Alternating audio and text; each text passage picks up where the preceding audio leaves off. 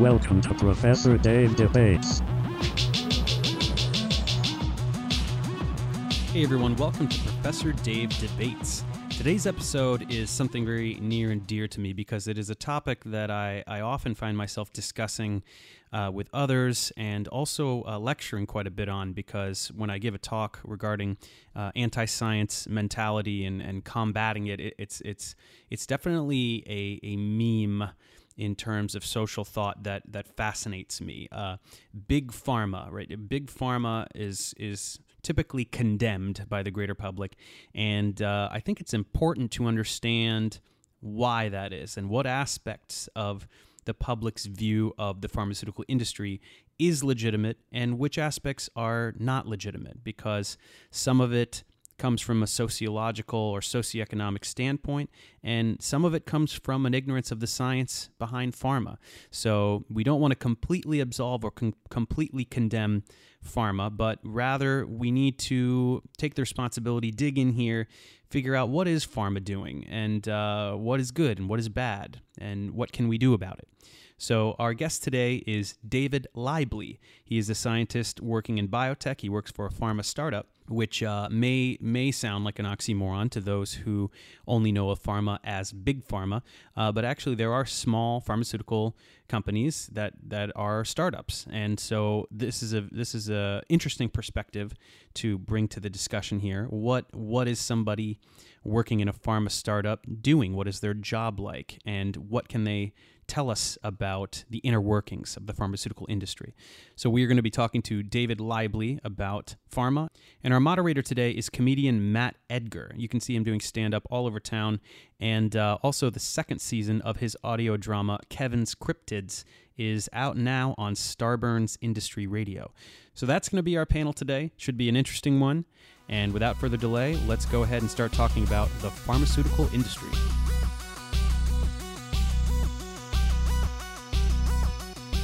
I'm glad to be here. I'm glad to be doing this big pharma episode of your show. I can relate to big pharma. I have been a consumer of big pharma for the first about 18 years of my life, probably. Well, probably a little bit less than that. But I was in kindergarten.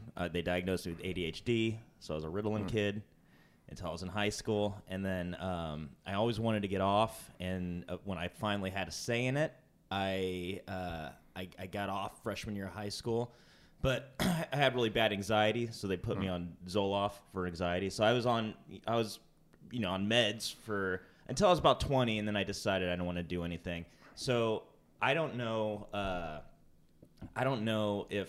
how much those medicines have changed since my time, but I know that if at least back then, like, I thought it worked, and then when I went off, I felt like I felt the same the whole time. So anyways, I'm glad that I'm able to talk to a professional scientist in this field, because I've always kind of had a bone to pick, because I never really knew is this in my head or is this real thing, and I know a lot of people rely on this stuff. So David, please just take this away. All right. So I'm David. Matt, you say you've had a lot of experience with pharma, big pharma. I am a fairly new PhD scientist working in a small pharma. Hopefully I can answer some of those questions for you and kind of tell you more about what really goes on to create new drugs and what we do in pharma pretty much every day. Yeah, that's awesome. Like in a lot of the Facebook pages I follow, I'm a big psychedelics guy. And that's almost like the other side. Like pharma is like the enemy. Yeah. Well, hopefully I can, give you a little more information. Bridge the gap. Yeah, they're more related than we might think. Yeah, a little more I think related, they should be. Yeah. But there's more than just the memes out there, so that's... Yeah. Oh, yeah, I know. All I know, I only speak in memes, so... And so on my side over here, so obviously David is pro-pharma, being within pharma, and it's no secret that I am a proponent of Western medicine over alternative medicine. But for the purpose of today's discussion, I'll try to play a little bit of a devil's advocate, because there's a lot going on in the maelstrom, and there's a lot of there's misconceptions, there's paranoia. Some of it is legitimate, some of it illegitimate. So we want to sift through it. And so I think maybe the best place to start is that there's a very popular narrative in our society whereby Western medicine is equivalent to big pharma, which is evil and profit driven, and therefore it's this secret that we need to be awoken to, that actually just diet and exercise, this is how you can cure cancer, and this is how you can be healthy and do everything. And so I guess when you see things like this just in, beets cure cancer and things like that, is this completely illegitimate? Is it completely legitimate? Is it in between? If it's illegitimate, why is it such a popular narrative? David, do you have any opinions about this? It's really in between, right? So, you think about big pharma, definitely has a pretty bad reputation. You hear about, like Matt's experience, like kids getting put on Ritalin, Adderall, from being medicated from, kindergarten on, right? Yeah. So I think there's enough experiences out there. People have talked about it that, you do get a stigma for big pharma. Like I said, you look at some Facebook pages and stuff like that, and you do hear that, like, okay, yeah, weed's going to cure your cancer, maybe beets are going to cure cancer and stuff like that, but it's, big pharma keeping you down. Yeah. No. I would say, kind of bluntly, no. I mean, I do work in small pharma. If we could take something from beets and cure you of cancer, You'd be doing it. Why not? we'd be doing it Yeah. because we are going to become big pharma that way. Yeah, But everyone else- cancer would not exist, right? Yeah, cancer We wouldn't just all exist. eat beets. Yeah, just If it were that eat beets. I mean, so many like cancer drugs specifically have come from nature, right? Yeah. So Taxol comes from the bark of a tree, right? So people found this compound, but then people had to confirm that it actually does what it says it's going to do. Find out ways to make that efficiently, make it safe, so cancer patients can get that reliably. So sure, like you might be able to get something out of beets or whatever, but every beet's going to be different. You can't just rely on that. So you do need to, you can find natural sources, but you need to further develop those and actually make sure they're doing what they're doing. Especially like if you want to talk about cancer, it's a very complex disease, and a lot of people don't have healthy lifestyles. Sure. So you're going to get cancer, but you may have some other other disease going on, maybe diabetes, or maybe you do have like serious depression. You are on Zoloft or something like that, right? And sure, a beet might cure you, but unless you researching those compounds enough, there's really undesired side effects that could happen. This reminds me of who's the guy? Cheech and Chong.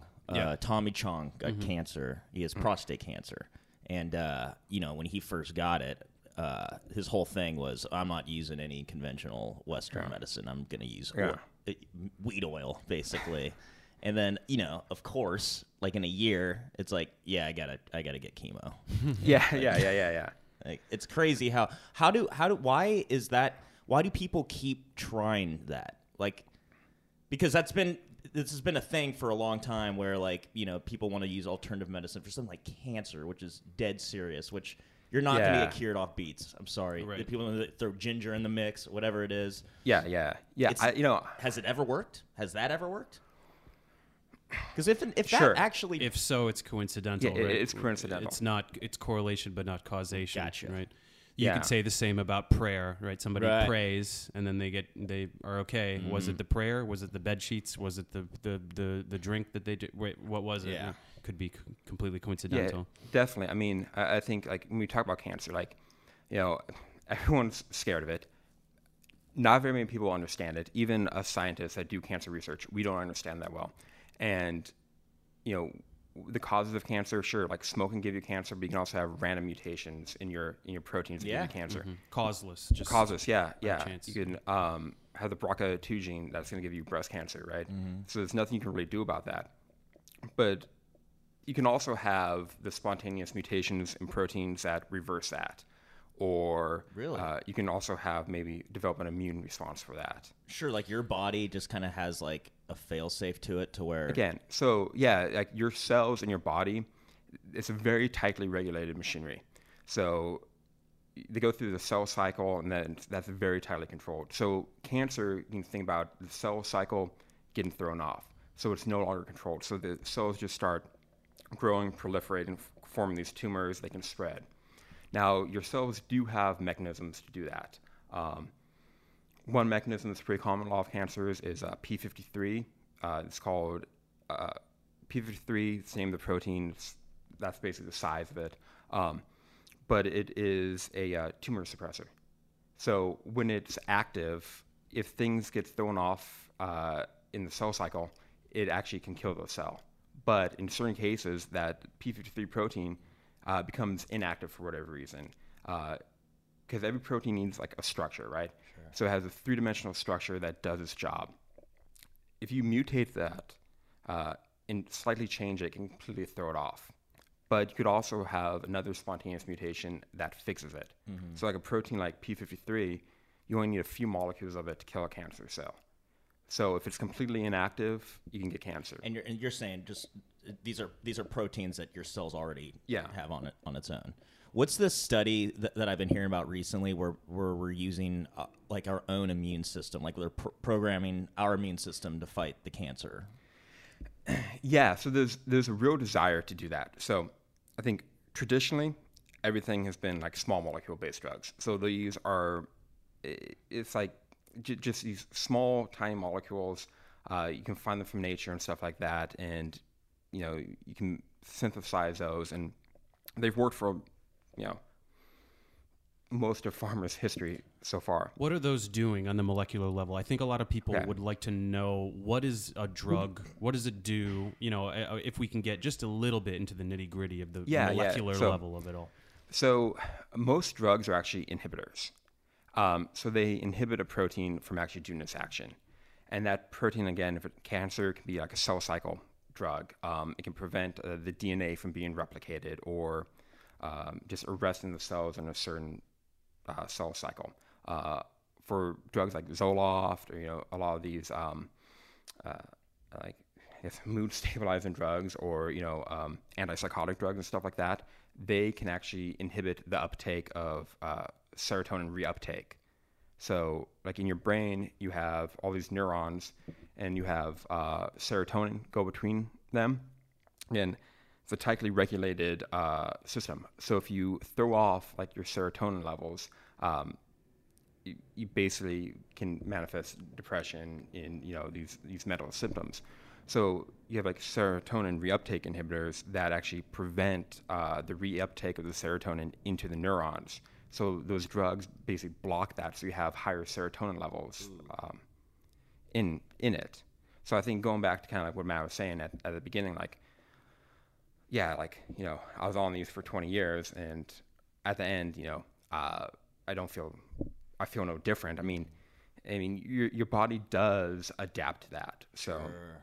So I mean, maybe you don't remember like when you're like a kid getting first put on Ritalin, or Zoloft, right? I mean, you probably did experience a change, but your body can adapt over time to it. There definitely is especially with Ritalin. I remember like being some of my earliest memories were figuring out like that Ritalin feeling of like that like you're almost like so focused on what are the teacher teaching that everything else is kind of gone. But classes go on, you have nutrition break, you have lunch break, and when you get to these breaks as a kid, you're still in that I almost couldn't speak.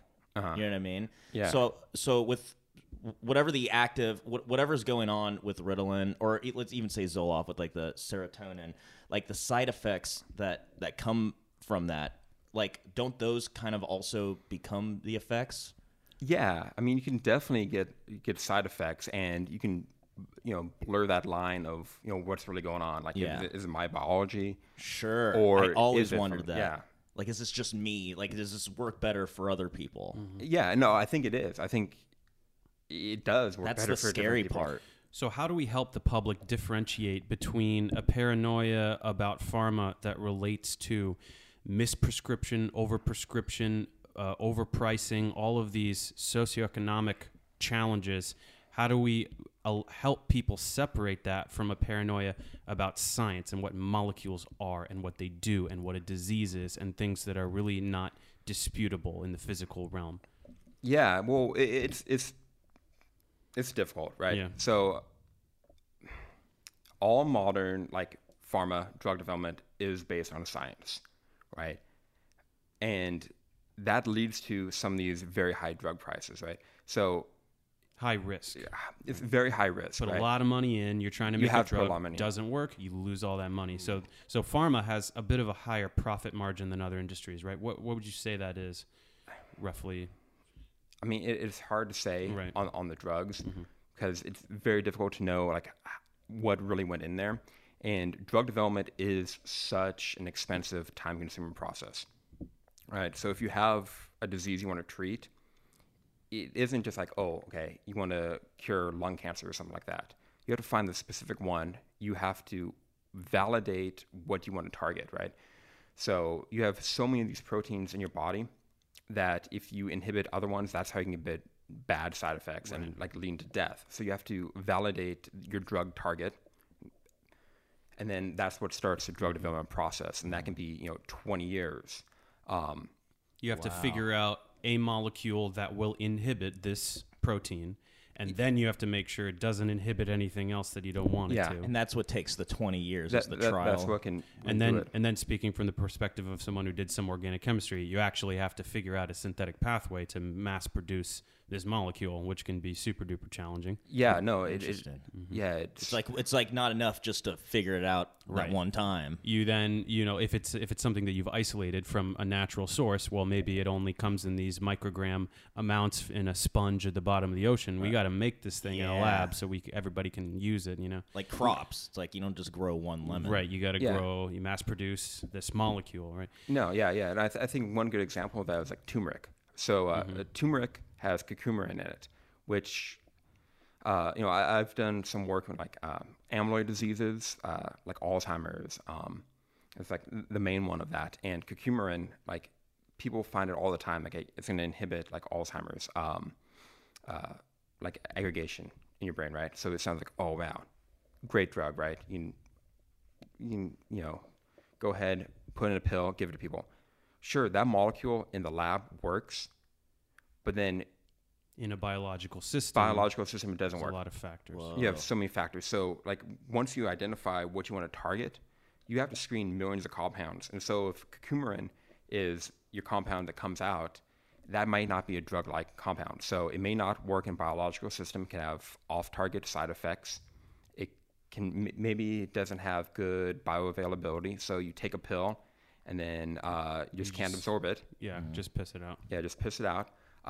Or it only accumulates in the wrong tissue, not to the right levels, has crossed the blood-brain barrier. There's so much to develop in that. So you have to make those drugs. You have to, after you find your initial hit, you have to go through organic synthesis and make hundreds, thousands of other compounds, and hope they maintain the activity and have better properties or improved specificity over another protein or what. But you can't predict that. Right now, we can't predict that. So it's a lot of empirical work, trial and error to find what you want.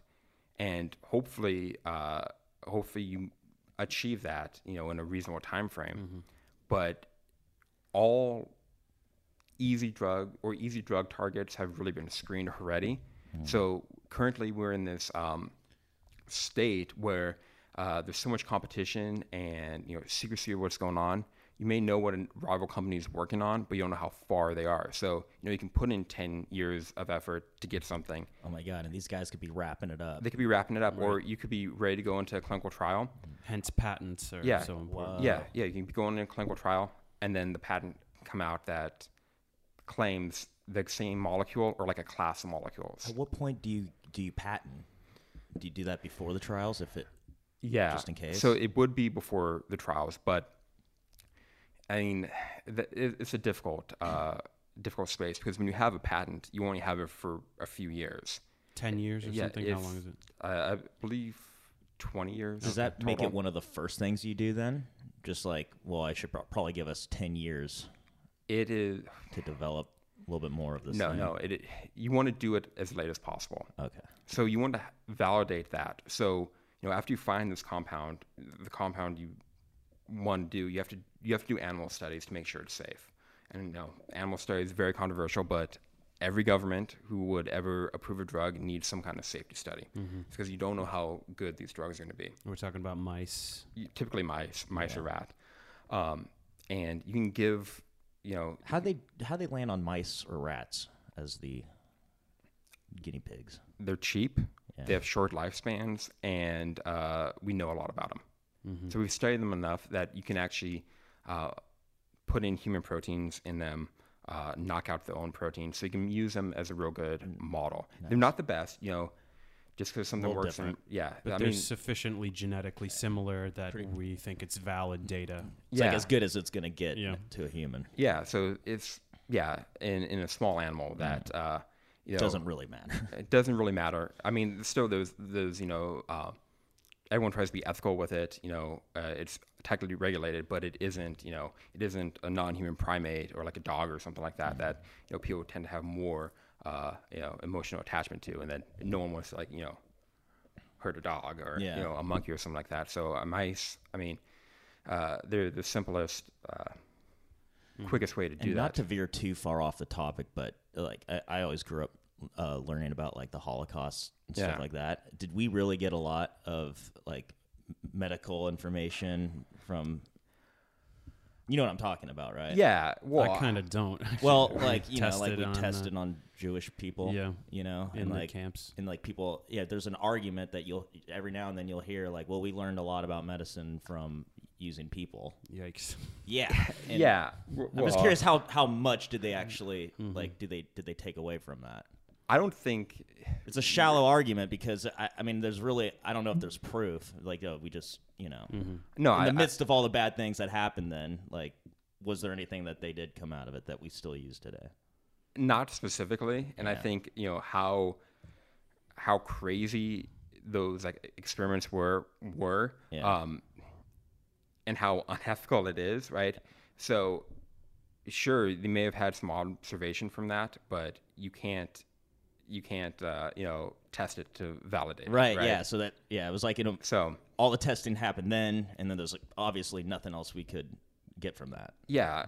I mean, it happened and it was horrible, but maybe there was some knowledge gained from it, but if that was a one-off observation or something like that, you never really know. Yeah, And I'm just interested if it was there was a basic thing that they learned that we still use this we kind of figured out how to combat a cold.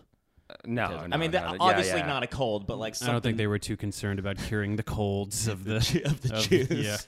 Yeah. Wasn't high on their list of priorities. I actually want to get back to we started talking a little bit about the process of drug development, and so you work for a pharma startup. I do, and so this would be a very interesting way to help rehabilitate the image of pharma because people think of pharma and they think of big pharma. Yeah. They think of startup and they think of Silicon Valley and they think of that whole different realm. So working for a pharma startup, can you talk a little bit about the process from selecting a drug, making the drug, testing a drug, and highlighting kind of how it differs for you guys compared to Amgen or Merck or one of the big boys? Yeah.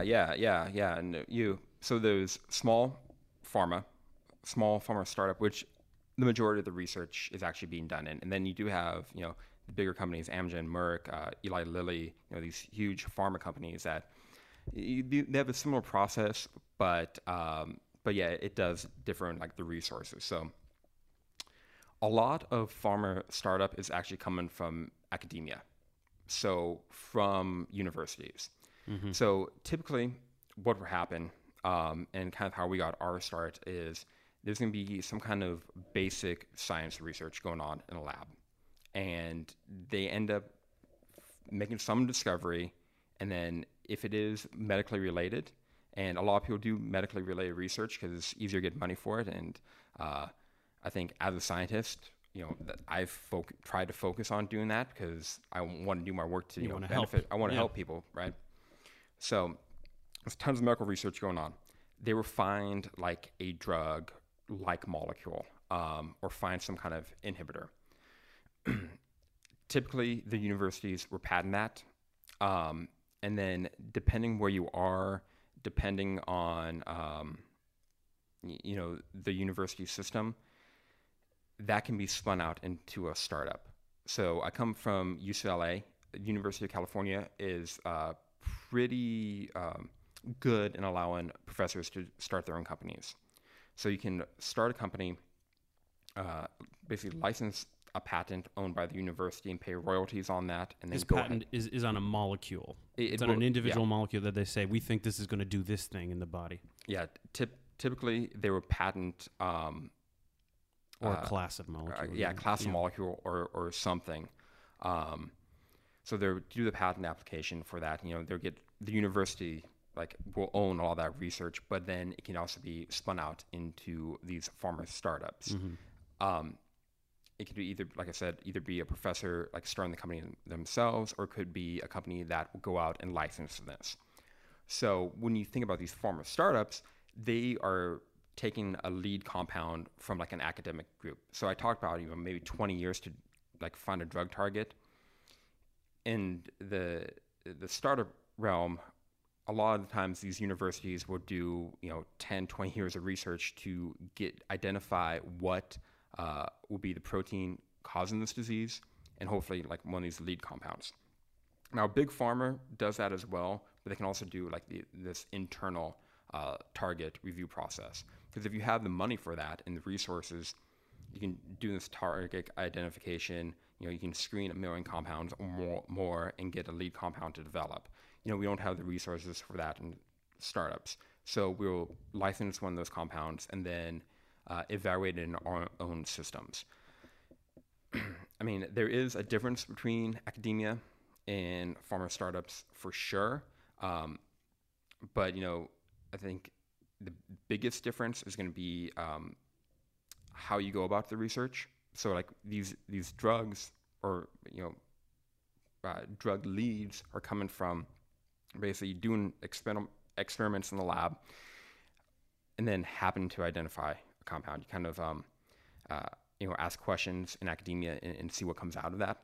So we use those and then take this different approach in pharma by coming up with a profile of what we want this drug to be and then using the resources to get there. So I think that's kind of why you would need pharma, right? Because a university lab isn't dedicated to, for the most part, drug development and putting the resources into one thing. They're getting the knowledge. They're getting the knowledge, and you're asking questions.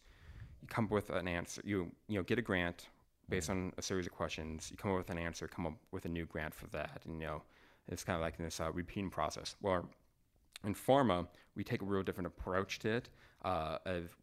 We know what the answer we want to have, and then we ask the questions of how to get there or dedicate everything to get there. It's result specific. It's result specific. And with that, we have a goal in mind. We assemble the best techniques, the best people either working for us or consultants to try to get there and get the knowledge. And then if we need to pivot, we can pivot more rapidly and change direction than an academic lab where they have a 2-year grant for a specific project, or have a grad student with a specific project for 4, 5, 6 years or something like that, really dedicated to it. So they got to finish that. They got to finish it, right? Mm-hmm. So in pharma, we will take these compounds, evaluate them in-house to see what they are, see if they look like they're going to be a drug at all, if they have any kind of promise. I mean, typically to get that point, you are licensed the molecule or class of molecules from the university, so you have therapeutic rights for it. So typically it's therapeutic rights too. So if that could be diagnostic, or if that molecule could benefit research or something like that, the pharma startups aren't doing anything to prohibit that, right? So that's still stuff from the university is public knowledge, but you would license it so no other company can really pursue that. So it gives you, the the safety to invest money to further develop this. So like thinking about big pharma, that's all in-house. That is more secretive, right? So that isn't necessarily going to be benefiting people. Not to say like big pharma won't do that. Big pharma has let libraries of compounds out there. Like they do research, they do publish it, but a lot of it is more secretive for a while. What makes them publish it? Like, what makes them decide whether to publish it or not? It will vary for different companies, but if it is groundbreaking in the field, if you make it the field, if you can publish in one of the top journals, Nature, Science, Notoriety, right? You can get your name out there, especially if you're like a newer company. You can get your name out there. You can also publish things that probably aren't going to be like the drug, right? So you can publish knowledge out there, but it isn't going to be like what you're pursuing. right? But if you also have the patent for it, right, you have more freedom to publish. Yeah, because anyway, I mean, we can't criticize too much because every company has the right to reap the fruits of its investment, right? Yeah. I mean, you put however many millions of dollars into developing something, you ought to be able to patent that. You ought to be able to get back your investment, Yeah. So I think a lot of people don't fully understand. Yeah. We get a lot of criticisms about drug patents and other kinds of patents, and to me, it's always confusing the inability to understand that. Yeah. A lot of people don't understand. A lot of people see like, okay, right, okay. So you get Martin Shkreli's out there that are, Right. I couldn't wait to bring him up. jacking up the price, right? And that's probably the worst, the worst examples of it. Right. Well, is there anything defensible about that action? Not really. Okay. I mean, it's basically This is greed. This is Yeah, I think it is, right? So, yeah, I mean, I don't see anything justifiable with that. It is raising the prices to get more money off of it. Right. But, if there are new, like, drugs being developed. They come out and they're like $16,000 or more for it. A lot of that is the development cost, right? So, like, we talk about the process, like, you get this lead compound, you have to develop it. It can take years. You can get to the point where someone else patents it. You can put it in a mouse and it kills it, right? And it can, you got to figure out why. Maybe it completely ruins that, entire class of drugs, right? That it just won't work at all. So there's so much money invested in that. Even like once you have an investigational new drug with FDA, you have to put in clinical trials. Very time consuming, very expensive. Again, years to do that. So there's been so much money invested in that to get to that one drug to market that it can, justifiably be really expensive. And, I talked about small molecules earlier. There's a move away from small molecules to actually biologics. So a lot of these are going to be antibodies. So everyone produces their own antibodies to fight disease naturally. You can either, like kind of what you were talking about earlier, Matt, that, there are techniques being developed that you can actually take out your immune cells and kind of engineer those to produce antibodies. That's one promising new approach to it, but what's kind of been established in the antibody and biological realm is actually development of brand new antibodies to treat a disease. So instead of individual targeted treatments, take antibodies that may cure an entire class of cancer or something. Now, what would these antibodies be doing? Is it just that they have some unique receptors that are able to recognize cancer cells or something? What's going on there? Yeah, so they would be developed to recognize a cancer cell. So we talk about drug efficacy typically based on the minimum concentration that it needs to be to work, right? So the less the better. The less the better. So maybe with the small molecule, you may need to have very high blood serum levels of it, and that's fine, right? Because it may be cheap to produce and everything like that. So you can think of maybe a really good small molecule would be what we would call a nanomolar inhibitor, or a antibody would be a picomolar inhibitor, so 1,000 times stronger. Right? So there's this move to that. And because of that very strong affinity, you can target very specific proteins, like a cell surface protein that might be related to cancer, or some kind of receptor that may be giving you some kind of adverse effect, whether like headaches or, whatever. So you would again, identify the target and then somehow engineer an antibody for that. There's tons of techniques to do that, but you would get in this antibody that very, very specifically recognizes something with this very high affinity. So it's going to hopefully reduce side effects. And then what that antibody does was going to depend on the disease. So you can have antibodies that may bind a protein and remove it from your blood. You could have an antibody that just binds on to the cell surface receptor and basically inactivates it.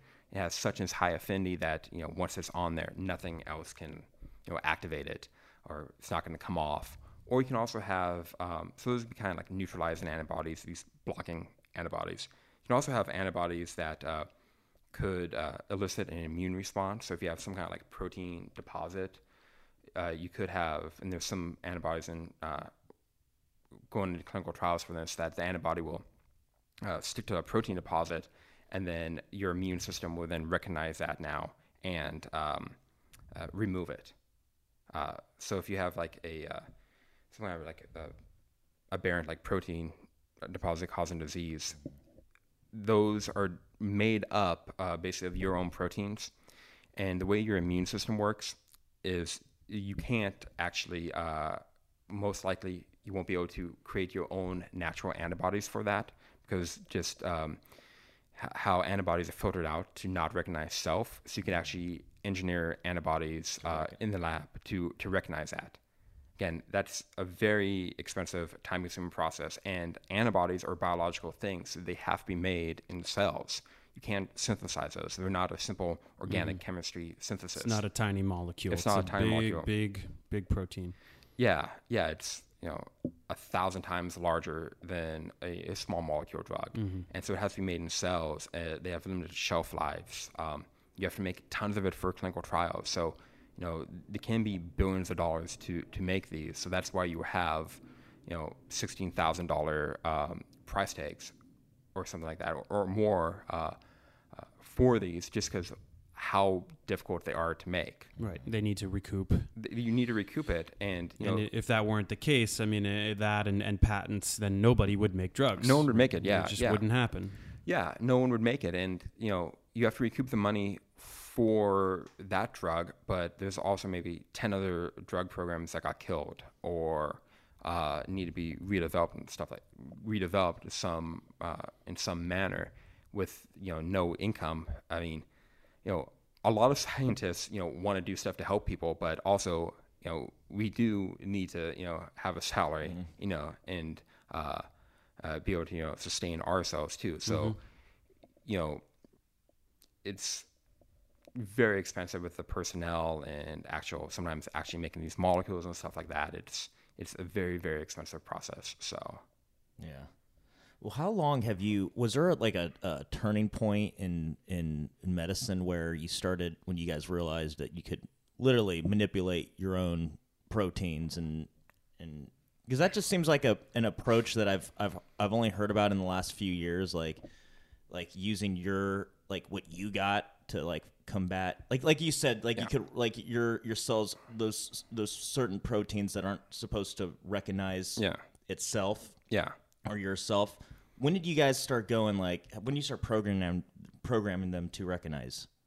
I mean, it is a recent that's a thing. huge breakthrough. It is a huge breakthrough, and I think probably I'd say the last so antibodies have been developed about 15 to 20 years as drugs.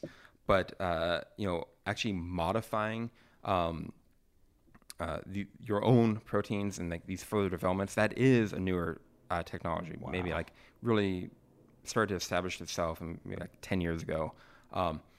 As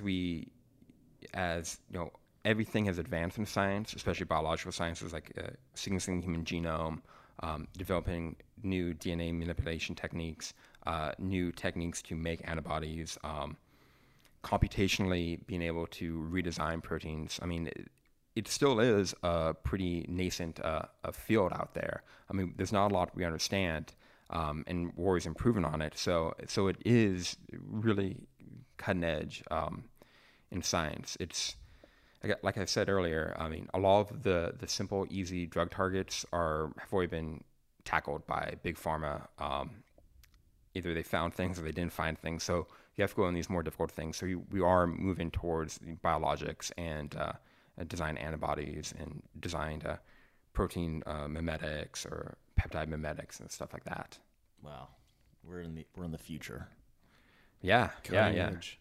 Yeah, definitely cutting edge. So, I mean, speaking of these kinds of successes, I think one approach to rehabilitating pharma, the public image of pharma, I think that another popular narrative is, cancer medication and AIDS medication, all these things. These are meant to keep people ill so that they can continue to be treated and can be profited off of, right?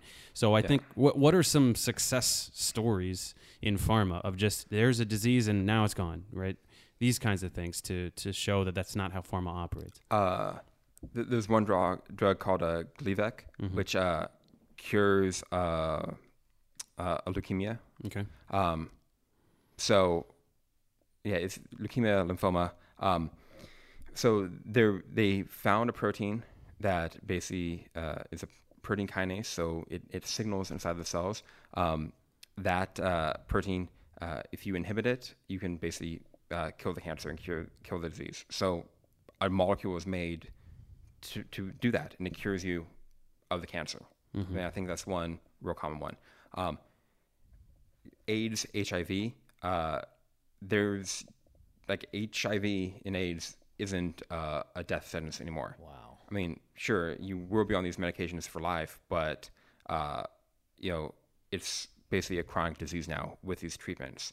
And just because, like right now, with like HIV and AIDS, sure, it may seem like people aren't trying to cure the disease, but they've made so much progress with that, and there's still ongoing work to create either vaccines or new treatments like that. I mean, there are cures out there, and Hep C recently. Yeah, Hep C. It's not a thing anymore. Yeah, it's like these things aren't a thing. Or okay, if you want to, have the argument that as pharma we only want to, keep people sick. I mean, we wouldn't be making vaccines, right? So if you have vaccines, but the vaccines cause all kinds of problems, don't they? To the public. Oh yeah, of course, right?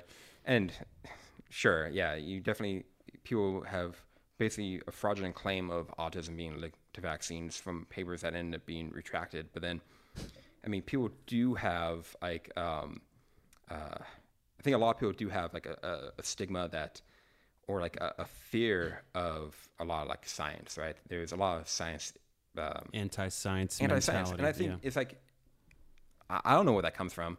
I mean, scientists are normal people, right? But science is difficult. Like for some reason, it's come easy to me. But I mean, there's tons of stuff that don't. You're also the only people that are actually looking into it. Yeah, we're the only people looking into it. But it's like, I mean, people think science is like, whoa, like I could never do that. I think it's overwhelming. It's overwhelming. Like so is law. So is right. I mean, a lot of stuff is. Yeah, no, I mean, it's easiest just to believe in God. Yeah, it is, right? Like people think it's so difficult. Like I've told people like I have a PhD and like, oh wow, you're like so smart. It's like, no, I'm not really that much different. We ended up. You studied this for 12 years. Yeah, or whatever. We studied it and like we specialize in it, right? And you're interested. Yeah, interested in it, right? Like I'm no different than like a carpenter like building a house or something Absolutely. like that, right? Something you can possibly never understand. Yeah. How to build a house. I could never do that. Anything like that. It's but insane. these guys don't even really have college degrees, and they're out there building houses. Right. If there's something that you practice and you get good at, and maybe you might have some kind of like it might come easier to you or whatever. I guess the difference is that you could feasibly learn carpentry semi on your own or from a mentor, whereas any scientific field, you you must learn what the generations of scientists have compiled and multiple before you. things like math and like there's so much. Although not too much math for the biological sciences, quite honestly. There's some, but it doesn't really go beyond algebra. Essentially. No, it doesn't really go beyond algebra. Like, I had to take calculus. That's and enough stuff for like that. me, though. Yeah, when do you use calculus as a biochemist? Never. Never. Even like simple calculations. I use apps, right, Really? for like dilutions and stuff like that, because like. Because you can. You can, know, right? yeah. It's simplified. Like, They're just measurements. It's all really there. just theoretical physicists that are using mind-bending math. Right. That's Yeah. their tool. Like you need like quantum computers to figure that All out. kinds of stuff. Yeah, but I think definitely like science education is difficult in school, and I think a lot of people like they struggle with math or something like that, so they don't really pursue it, or you might have you don't right. get the exposure to it, kind of thing. Like almost if you start off with math and you're not a math guy, that just turns you off of science altogether. Yeah, and like in universities, you have to take like basic, like you may have to take calculus to like get into like science class and stuff like that. So people don't have the exposure to it, so they'll be like, these are like super smart people, or like then it almost scheming. can become a defense mechanism that you hated science so much in school may be what develops into a distrust of science. It you know? manifests into So- like you're the enemy. Right. You're No, the other. I think so. Given that one of the best ways to make somebody understand an opposing point of view is to in some way validate their own point of view, I guess what I would be very interested in when you have these people that are thinking Western medicine is evil, it's all about alternative medicine and the earth, pharma is evil, profit-driven, etc. What can we validate about that? Can we find a couple of points to say, you know what, you're right about this, however, and then, right, so what could some of these points be? Definitely there are things out there in Eastern medicine, herbs and stuff like that can be validated. They do have compounds in them, Some these active ingredient. Some active ingredient. Like a lot of people also like they hear like, oh, natural products, or like artificial like molecules. Natural good, synthetic bad. This is a Right. topic I'm obsessed Yes. with. To be honest. Yeah. So there's no difference between them. They're all the same. Well, just like you said Molecules. earlier, how like we're also extracting things from like that one cancer medicine that comes from the bark that you mentioned. It's like you guys are also kind of doing the same thing. Yeah. You can. Because sometimes instead of just inventing a molecule out of thin air, you can try some ones that are lying around and see You what can they try do. some that are lying it's around. a little bit of a shortcut. It's a shortcut, because how many billions of different molecules, can you synthesize, right? Literally infinite possibility. Yeah, like you would have nowhere to like really start, so you have to use these natural compounds to do that, and then you find them. Don't some people sort of look at like a target enzyme and look at the active site and map out the active site and try to develop a molecule that they think would have the right three-dimensional shape and composition to fit in there? And So that's a method, right? That's structure-based drug design. Okay. So I actually did some of that. My PhD is actually in structural biology. So I did some kind of drug discovery before grad school. Then I did structural biology, X-ray crystallography. Getting those structures to start is super difficult. It can take, again, years and years to get the structure to do that. So you need a structure for that. But yeah, you can computationally model in compounds. I've worked with people that have done that work. You model in compounds that are either available or you can buy, or you could do de novo, right? You could make it up and then synthesize it. Make it up and synthesize it. You can model any kind of compound into some drug site, but you can't make everything, right? So you may have this perfect model of a compound, but you can't reasonably make it in sufficient quantities. Or you have to develop a completely novel synthetic technique to do it, which is a whole, that's 5 graduate students' PhDs right there. Yeah, it's something that's really impossible. So yeah, you can either taking a shortcut with drug products. Some other programs that I've been involved with structure-based design involve fragments. So you take a bunch of small things, stick them in with a protein, actually solve the structure of that, and then see if you can make that into a bigger compound. So it's like a puzzle to like assemble a new drug. Wow, is that the fun part? I mean, it can be fun. Yeah, I mean, I think, Especially if it works. yeah, especially if it works, and doing something like that for me is pretty interesting because a lot of people think like science is super difficult or like super exciting. A lot of what I do is working with these clear, colorless liquids, unless something goes wrong, and then all the protein turns white and it's all ruined and stuff like that. So like definitely like it's cool for me to like solve a protein crystal structure because you can actually see something and see something for the first time. It's definitely pretty exciting. Yeah, Eureka. Yeah. Very cool. I think the last thing that I wanted to really attack here is, it's related to the paranoia thing. And so apart from just how molecules are natural, good, synthetic, bad, and all this stuff, there's also a paranoia about industry financing studies, cherry picking data. Papers are ghost written. Then there's collusion between pharma and doctors. Here, prescribe my drug. I'll put some money in your pocket. What can we say about this kind of stuff? Is there any validity to that? Sure, there could be some validity to it, right? So I think you have to be careful out there, especially like today, right? So, I mean, traditionally there's been peer-reviewed research and it's worked for the most part. A lot of like bad work gets rejected. Sometimes it gets in there. And hopefully when you take a real nature science, some of the smaller journals out there's some really good work in there. These field-specific things, experts validate that. Right now, with research, not all of it is actually peer-reviewed. There's a huge issue with basically like scam journals, like these for-profit journals that you pay to have it published. Like I, as a grad student, would get emails like wanting me to like edit a special edition of this or something like that, or like submit my paper, do this kind of stuff that as a grad student wasn't qualified at all to do that, but there are these like just scam companies out there. Then you do have outside of pharmaceuticals, you have a lot of like supplement companies and stuff like that, like workout supplements, especially that they will.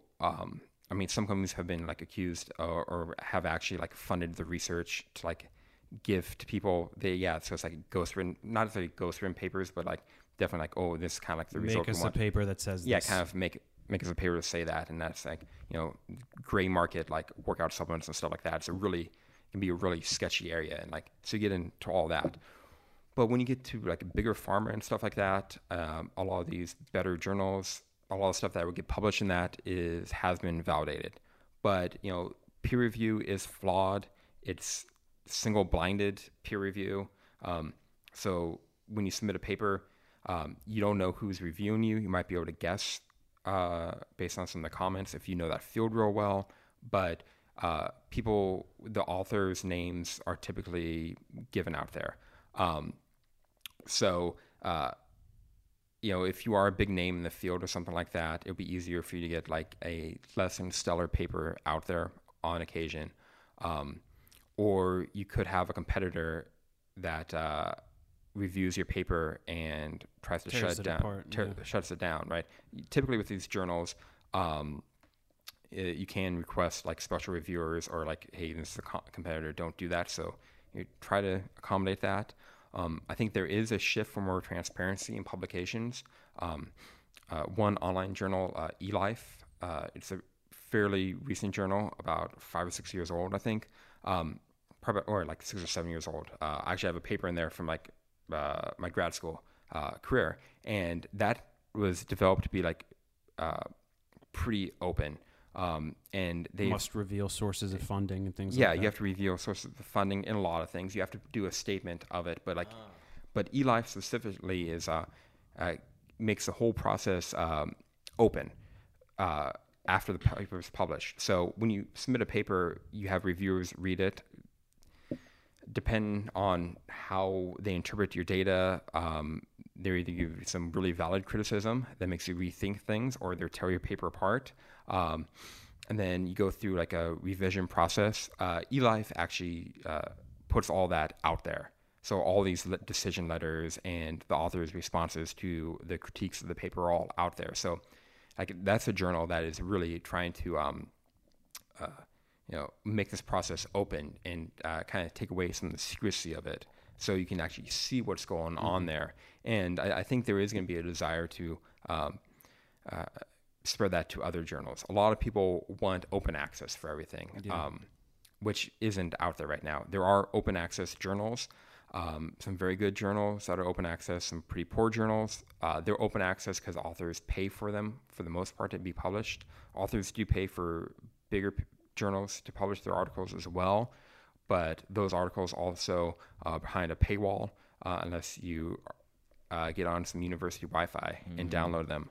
So there's this desire out there to make all research really open access to everyone, and then with that, a drive with some people out there to put the whole process out there. And there's even new websites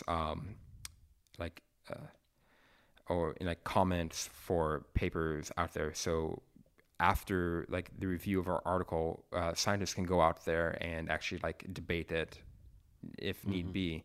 And a lot of people out there are pretty vocal if they think something is wrong or something is fraudulent, especially with big name things. A couple years ago, there was this fraudulent article that said you can make human stem cells by just acid treating skin cells. And that seems excessive. Yeah. Why would they even try to say that? So either you can misinterpret data, you can misinterpret your data, you can make mistakes, or there are people out there that just fake it. Right. Get attention, right? So science, especially academic science, is it can be pretty cutthroat, right? Your career is based on your publications, and if you get scooped by a competitor or even a collaborator can scoop you, they get the high-profile paper. You get the lesser paper. So there is a desire to, do whatever it takes. Yeah. I mean, it's not rampant, but I mean, it does happen. Sure. Yeah. Scientists are humans, and scientists some are humans are shitty, and then if they're scientists, they're shitty scientists. Yeah, yeah. And in grad school especially, that can be super stressful for grad students. Yeah. My advice to all grad students out there is enjoy it, because it's a lot better than actually working. So people want to get out. So they're cut corners or or just do sloppy work. Take your time. Yeah, take your time. Try not to make mistakes, because no scientist wants to be found to have published the wrong structure of a protein or misinterpret some data. It's pretty embarrassing, and it can no one wants to do that. That's interesting, because I think one of the biggest misconceptions of people that will have any kind of beef with big pharma or pharma is that you get even right out the gate, when we brought up who's the pharma bro, what's it, Martin Shkreli. Yeah. So you don't agree. It's not like it's just all pharma, that's one big team. It's within pharma. Right. Let's criticize CEOs in general, exactly. not pharma, right? Yeah. You can talk about the CEO of any oil company too and what they do. You don't have to throw the entire pharma under the bus. Yeah, Just no. a couple bad apples. Yeah. I mean, really rich bad apples. Yeah, really rich people. Definitely, Martin. Yeah, I mean, no one really agrees with him. He's just got the face of a douche, man. It's incredible how he looks like him. Yeah, no, very punchable face on him. But yeah, no one agrees with him. We're not, having meetings. Exactly. Yeah, there's not one room where there's pharma happens. Exactly. And, it's No, one no, entity. okay. I mean, he's just on a throne, and Well, yeah, okay. So we have, our climate change denial meeting, right? So all of us scientists are on the same page, and then we, have our meeting to, praise Martin Shkreli, and then how we can keep people sick, right? That's what we do every day. Sadly, Yeah. I feel like there's a small percentage of people that That really see really it that way. think that. People think that, Martin Shkreli is an embarrassment to a lot of us. We don't want to be associated with that. Yeah. I mean, but it's all you're saying. It's all big business. CEOs can price gouge people. They take huge compensation, and especially when you get to some of these bigger pharma companies. depending on what company it is, they start to look more like law firms Right. and not like actual research. This is a firms. problem with capitalism, not medicine. Yeah. That's Yeah, the big yeah. takeaway, I feel. Yeah. It's Yeah. like the business aspect of it. I mean, sure. I mean, everyone wants to make money, but You guys need like a your own in pharma, like Neil Tyson, that could go out there and kind of like smooth things over, like an ambassador. Because if that guy, if Martin, Well, hence the science communicator. I guess that's what I'm trying to do. you're, is- dude, Yeah, you're no, bridging the gap. I mean, this is like because you never really hear it from the side of somebody that you're only hearing the bad out of big pharma, and like that guy is the face of pharma. Yeah. You know what I mean? yeah, That's no, not no. fair to you guys. No, yeah. It's not fair. I mean, I'm sure there's some people that support him or like way to go, Gotta but be. He's where he's at. Some other CEO is like, Yeah, there some you other go. CEOs, Oh yeah, but, like, this guy's getting money. He on raised the it by 5 times, so I can do double, and I'll Yeah. seem like a good guy. yeah, and yeah, for sure.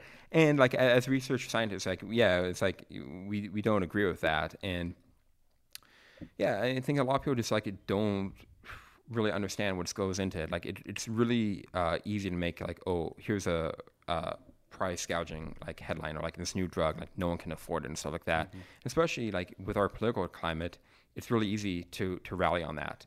I mean, you can run about cutting drug prices because of evil pharma and stuff like that, and and it's like, oh yeah, I shouldn't have to pay this much for like healthcare. It's because the companies are trying to profit off me dying or something like that, and that's not what it is. Like, I mean, the drugs are expensive to make and develop, and there has to be some kind of recuperation of the costs involved in the research and development of these drugs, or no one's going to do it. Well, that's good. I think we've humanized pharma a little bit. I think maybe even identified. I like what we were talking about, increasing transparency in publications, everything. So I think that's a lot. What's of crazy that's a lot is to that work like on. scientists like you that get it, that are fighting for all that is good, is like buried under the bad part of pharma, and like people preaching crystals, how those work and stuff like it's insane how much more popular that is. Because That doesn't work. It's the thing that does work. It's an attractive narrative. People like it. Oh yeah, it's And sexy. They want it to be true. You get to go to Joshua Tree, do some yoga. Yeah, no, I'm sure. I mean, Rid yeah, yourself I of don't, depression. I don't think your energy crystal is going to really rid yourself of depression. I mean, if you're depressed, you may need to take a Zoloft, right? Well, But it could give you a nice placebo effect. Yeah, no, but it's but- not going to cure your that- cancer. it's not going to cure you, but yeah, the placebo effect can be Yeah. huge, right? Yeah. Right. If you put yourself in a different like space, right? If I get diagnosed with cancer, yeah, I'm gonna go to Western medicine for that. Yeah, right. Try it all. Yeah, I'll try it all, but I'm not gonna be like, oh, I'm not gonna do like, Tommy Chong. yeah, I'm not gonna do that. But like, sure, I'll, Get really high until it goes away. yeah. Well, who knows? I mean, your mood is separate. You can do Right. all kinds Hey, of stuff. You might be able to improve your forget mood. about it for a minute. Yeah, no, and if using Eastern medicine, in addition to Western medicine, if that helps you like with your mental state to get through it, I'm all for that, right? You shouldn't. I mean, the patient should be in control of everything, but don't think that It's not going to cause a massive biological change. It's not gonna change, yeah. in you, yeah. Well, so what do you think after all we've done here, Matt? Has your perspective on pharma shifted slightly, or is it where it was? I've never. It's like a racist talking to like a black person. It's like you like don't even know if you never get to actually talk to anybody. Right. I mean, it's really refreshing to hear that side of it. So. I'm a comedian, and comedians self-medicate, and that's all they do. So it's like there's the fact that there's actually, like, if you really take a step back from all of that, like, sure, it feels good to smoke some pot, but the chemicals that you're using and everything, that all the decades of research, you actually look into how the brain works, how the heart works, how all the different things work. Like, there's nothing beats actual research. yeah. You could fool yourself. Can't you argue with it. You could look at all the Terrence McKenna videos, and you could feel as good as possible about whatever you're doing that you decided because your friend gave you some. Yeah. But nothing beats science. Molecules are molecules, and They've they do always been. definitely. They do what they do. Yeah. Awesome. Well, I think we made a lot of progress here, so I want to thank you guys for the talk. It was great fun. You guys are the coolest Daves I've ever met. Thanks, man. No, had a fun time. Thanks.